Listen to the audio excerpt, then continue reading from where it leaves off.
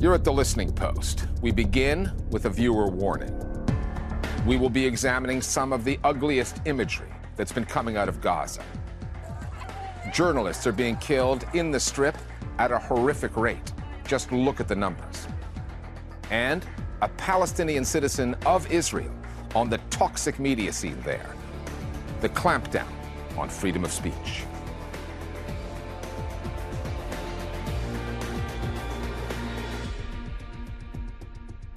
Israel's ethnic cleansing of Gaza goes on. The devastation deepens. According to the health ministry there, more than 18,000 Palestinians have now been killed by Israeli bombs. Of the survivors, the United Nations says that half are going hungry, deprived of sufficient aid because of Israel's blockade. The incarceration, bombing, and starvation of Palestinians in Gaza on grounds of ethnicity is why experts in previous genocides are calling this one what it is. And what sets Gaza's suffering apart is the media age in which this is occurring, one of social media and smartphone ubiquity. We're getting this story in real time. Gazan civilians broadcasting their own bombardment, Israeli soldiers streaming sadistic acts of humiliation, proof of an historic crime taking place while there is still time to stop it. The global outrage dwarfs what architects of any previous genocide have had to contend with. The question that Palestinians are asking urgently is whether any of that will make a difference. This is the first genocide that we see in real time, and it's the victims themselves who are recording their own genocide. Appearing on camera, talking about what has happened to their families, to convey the reality, no matter how solid, no matter how difficult, no matter how bloody, to the rest of the world, even with their own dying breaths. Picking up your phone these days and going through your social media feeds comes with risks, such as finding yourself scrolling through a genocide, seeing what it's like to live under bombardment in a war zone that's more like a killing field, where one side has almost all of the firepower and vengeance on its mind.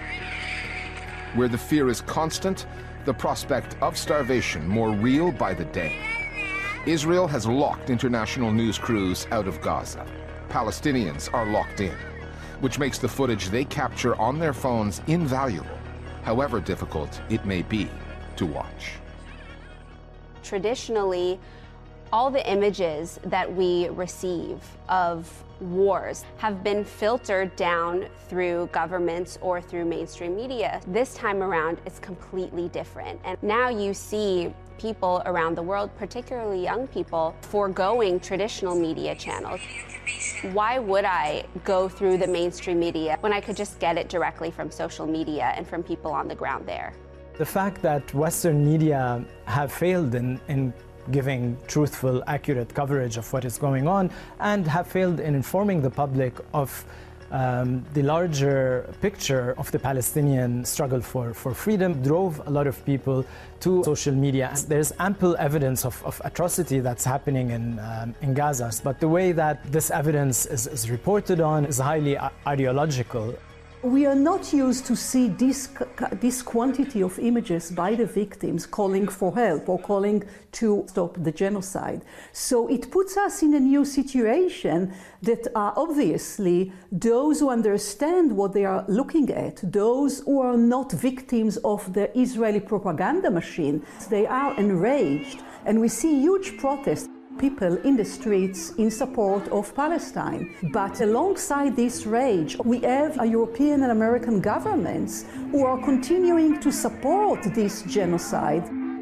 As for the Israeli social media space, it has become a breeding ground for anti-Palestinian hatred. Ever since Hamas's attacks on October 7th, there have been calls for revenge there that are now being answered and celebrated. Soldiers posting videos showing the humiliation of Palestinian civilians, laughing as they bulldoze cars and buildings, taunting a terrified population.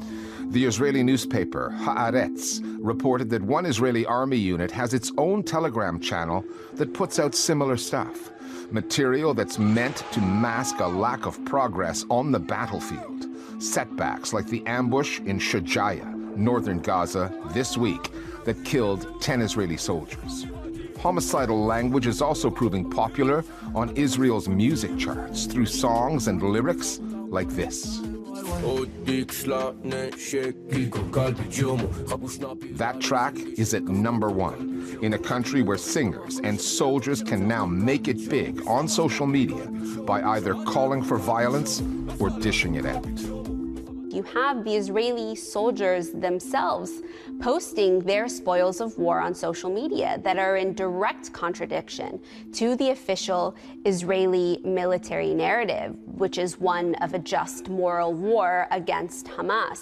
Videos of them looting homes, stealing jewelry, describing Palestinian women as whores while digging through intimate items inside their homes. Images meant to galvanize Israeli society and bring more support from the home front towards these Israeli soldiers who are clearly on this path of revenge in Gaza. The way that Palestinians are being perceived in these songs, the references to them as dogs and cockroaches, and particular references to biblical and historical context.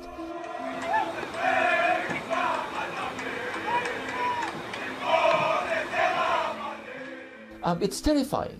It makes you realize that this is not about what happened in October 7. There's something much deeper and much older than all of this. And I think it is actually notable that a lot of pro-Palestine Twitter is simply just sharing Israeli social media output, because the Israeli soldiers and the Israeli officials themselves are making it very clear what their intention is. They're celebrating Palestinian death and displacement, so there is no need for anyone to kind of add an explanation. They're just sharing what we're seeing. Images like this, which can evoke the unthinkable. Palestinian men in northern Gaza, initially purported to be Hamas fighters, stripped to the bare essentials by Israeli soldiers, put to shame. A group we later learned included a well-known doctor, a journalist, academics. The Israeli military says it did not release the images intentionally, that some of its soldiers posted them on social media, and that doing so was needless and humiliating. However, that Telegram channel, the one reportedly controlled by the Israeli military, has posted material that is similar, if not worse. The images have shocked overseas audiences, but not Palestinian ones, that see them as a reiteration, scaled up, of the displacement and occupation they have known since 1948. We shouldn't fall into the trap of the newness, because this is part of the way that the Israeli regime treats Palestinians from 48. This is not the first time. We saw them many times throughout those 75 years. These are images that resonate for me with other images. Images, from the Holocaust. Palestinians were racialized by the State of Israel in a way that it was predicted that they will be constantly concentrated and killed. What we see now is a change in the scale and in the speed and circulation of images that provoke a rage and calls by millions around the world to stop this genocide. And they began sending these messages to their own people. If you watch Israeli TV, since this whole thing started, Channel 12, 13 and 14 in particular, have done nothing but play these videos. In every TV program, political debate. ואני לא רוצה לסכן אפילו ציפורן של חייל, שמישהו יהיה לבוש ולפעמים תהיה פצצה. They are trying to tell the ordinary Israeli as a main target audience, do not worry, everything is under control. We still command that kind of relationship with the Palestinians. They are still humiliated. We are still in charge. נעבור אחרי המנה הראשונה למנה העיקרית ברשותך, ולפני זו המנה העיקרית בעיניי. There will be one day, right, when the Israelis will wake up to a reality that they committed genocide. So I think we have to ask how those state apparatuses like media, like education, are being mobilized in order to lead to such a genocide. The channel run by the army, I don't want to be shocked by this channel, because the State of Israel runs like this channel. If that means defying a UN General Assembly resolution calling for an immediate ceasefire this week, then so be it. אנחנו ממשיכים עד הסוף, עד הניצחון, עד השמדת החמאס. שום דבר לא יעצור אותנו. Mainstream media outlets outside of Israel will also have some questions to answer down the road. Potentially difficult ones about complicity in the erasure of a people. Protesters demanding an immediate ceasefire, be they in the UK, France, the US, wherever, complain that mainstream news coverage in those countries reliably reflects the pro-Israel position of the governments involved. And corporate news channels that usually do not shy away from shocking imagery, not least because of the ratings involved, have been acting somewhat out of character. Too often, they've had to be led to these stories, to disturbing, dangerous, newsworthy images like these by the hand of social media, by the people. When we do see the mainstream media covering these images, it's really only after several days of these stories going viral on social media where you almost see the mainstream media being forced into covering these kinds of stories. The genocidal rhetoric within Israeli society and pop culture, that has barely made a blip on the radar of the mainstream media. Instead, the mainstream media focus on the mass hysteria on college campuses. All right, continuing with our big story here today, college campuses across the country are divided over the Israel-Hamas war. Leadership surrounding whether or not from the river to the sea or certain chants for a free Palestine are genocidal or not. So there's this huge disconnect between what we are witnessing on social media, the unfolding of an actual genocide, versus what we're seeing on mainstream media. Trying to appeal to the sensibilities and to some moral frame of reference to mainstream media is a losing game.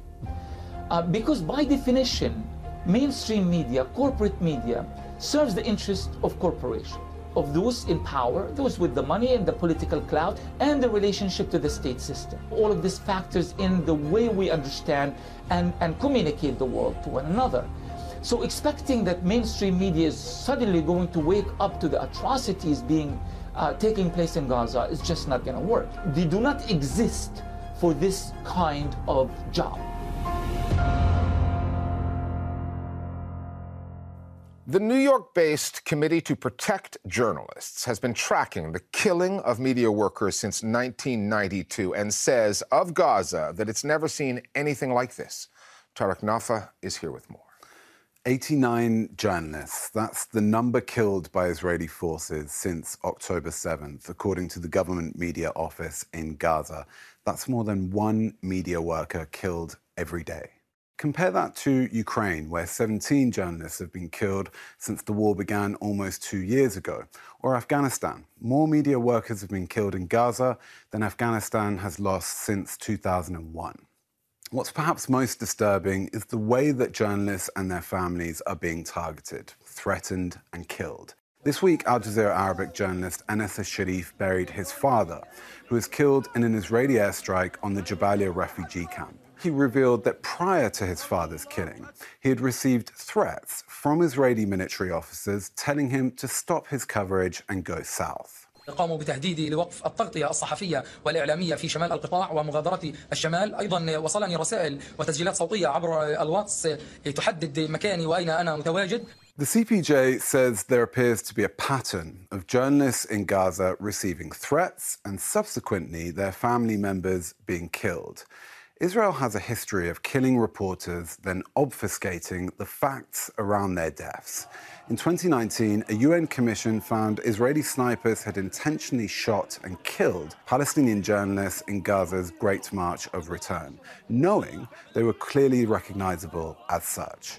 More recently, Israeli forces in the occupied West Bank killed Al Jazeera journalist Shireen Abu Akleh, then denied they had done so before eventually admitting she was shot, but by accident. The deliberate targeting of journalists is a war crime. Israel denies doing that, but that fails to square with the unprecedented mass killing by Israeli forces, the testimonies we're hearing from Gaza. Thanks, Tarek. Since October 7th, little has been heard from Palestinian citizens of Israel. They are a significant minority in the country. There are 2 million of them.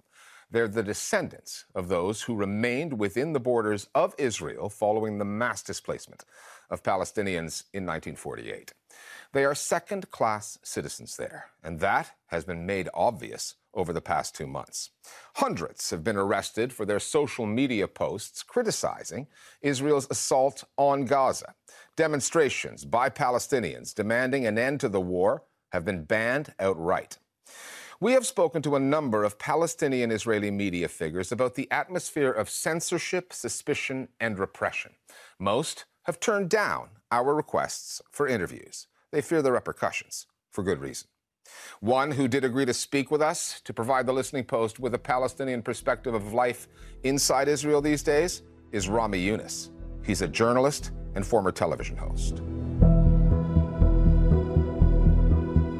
I think the best way to describe what it feels like right now to be a Palestinian citizen of Israel is utter and complete paralysis. It's just like, let's start again. In Israel, there are around 9 and something million citizens. People around the world don't really know that, but 20% of Israel's population are Palestinians. Technically, we are Israelis. We have Israeli passports, we have Israeli ID cards, we are citizens of Israel. But I think at the moment, there's no shortage of evidence that shows that for at least 20% of the population of this country, it doesn't feel like a democracy. There's always been restrictions on freedom of expression and freedom of speech when it comes to Palestinian citizens of Israel. But, post October 7th was probably one of the worst weeks of my entire life. The atmosphere was terrifying, horrifying. There have been few incidents and few scenes on Israeli media that I will never forget my entire life. I remember one guy looking at the camera warning Palestinian citizens of Israel. אם יהיו ביניכם כאלה שיעזו לנסות ולפרוע בנו, הם יפגשו משטרה וכוחות ביטחון, ואם לא תהיה ברירה, אפילו אזרחים אשר יבהירו לכם כהלכה.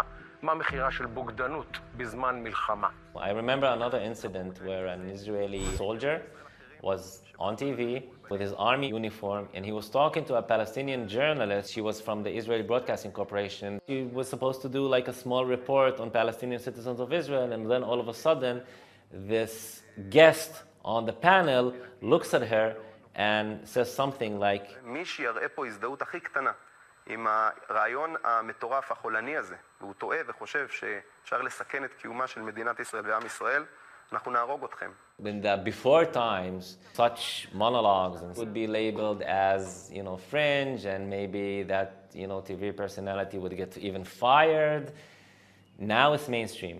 There's one channel, Channel 14, who makes Fox News look like the most progressive, amazing news channel in the world. It's insane what's happening there. הכל חרב, הכל נגמר, אין כבישים, אין בתים, אין בית אחד שלם, הכל נהרס. בקיצור, החבר'ה נתנו פה עבודה, ואנחנו רק בתחילת הדרך. At the moment, if you watch the most popular TV channel in Israel, Channel 12, and if you watch, after you watch Channel 14, you won't see many differences. נכנסים לעזה במטרה לנקום. צריך להיות מקסימום גופות. I think my greatest disappointment is from Haaretz, to be honest. For years and years and years, it was, I would argue, the only real respected media outlet in Israel. But what's happened after October 7th? All of a sudden, you wake up, you open the newspaper, and you see, columns and articles and reports calling for genocide, even in Haaretz. Some of these people are my friends. I thought they were my friends. I go to their social media and I see one of their reporters just like sharing a photo of a bomb signed by her. I see other journalists in that same outlet making jokes with their friends when they're going to build their beach home after they occupy Gaza and commit genocide on the Palestinian people. That's not funny. That's not funny. That's really worrying and it's really terrifying. it's become insane. I mean, I feel like there is no talking to these people. So, in terms of representation of Palestinians or Palestinian journalists or Palestinian public figures in Israeli media, I'm talking about before October 7th, obviously, on a good day, the representation was about 4%. 4% of the interviewees were Palestinian. Post October 7th, I mean, I haven't seen any people, being invited to talk about what's happening. So it's not just we are afraid to share our empathy and solidarity and our fear, we are also, prohibited from talking about that fear. I was a host of a show that was called On the Other Hand in Arabic on the Israeli Public Broadcasting Corporation. And the sole aim of the show was to just counter fake news. بالبرنامج رح نبحث هل بيحكوا لنا الحقيقة؟ كل الحقيقة وبس الحقيقة. Someone like me who's made a career out of being critical, out of exposing fake news, it does feel very, very paralyzing, and it's been causing me some form of an identity crisis, to be honest, not to be able to speak up against what we're seeing on Israeli media at the moment. I haven't been posting anything on my social media, by the way, ever since October 7th. It doesn't feel safe anymore. On October 7th, I woke up. The first thing I did was to call some of my close friends, Palestinian public figures, and the first thing I said was, you guys, something weird is happening. It looks horrifying. Please do not post anything on social media. Social media is being monitored so closely. If you like the wrong post, if you share the wrong post, most likely, you will get a knock on the door and they will come and take you. So just to give you an example on the severity, the level of incitement against Palestinians in Israeli social media at the moment, there's one group on Telegram called Nazi Hunters by Israeli right-wing activists, and what they do on this group, they put a picture of Palestinian activists behind a sniper's lens, and they write down your name, what you do, where you work. You don't want to end up on that group because you know you're not going to get any protection from the police. In a reality where so many Israelis carry guns in the streets now, and if they meet someone they recognize from that group, Nazi hunters, it could become catastrophic. You have to not only navigate the toxicity of Israeli media, the Israeli government, and the Israeli mainstream, but you have to also be very smart in how you navigate the toxicity of Israeli social media. It's very hard to find Palestinian public figures who are willing to go on camera, and I only agreed to do this interview now where I'd feel, somewhat safer than in the past, few weeks. How long can you stay silent? And again, as someone who's been, I'm a journalist. I made a career out of being, outspoken and critical. So this is the time. This is the time to speak up. I believe we need to find a way to navigate this new reality that we have to deal with now. And we do need to find new ways to keep telling our stories and to keep, exposing the truth and to push back against people who deny the right to know the truth.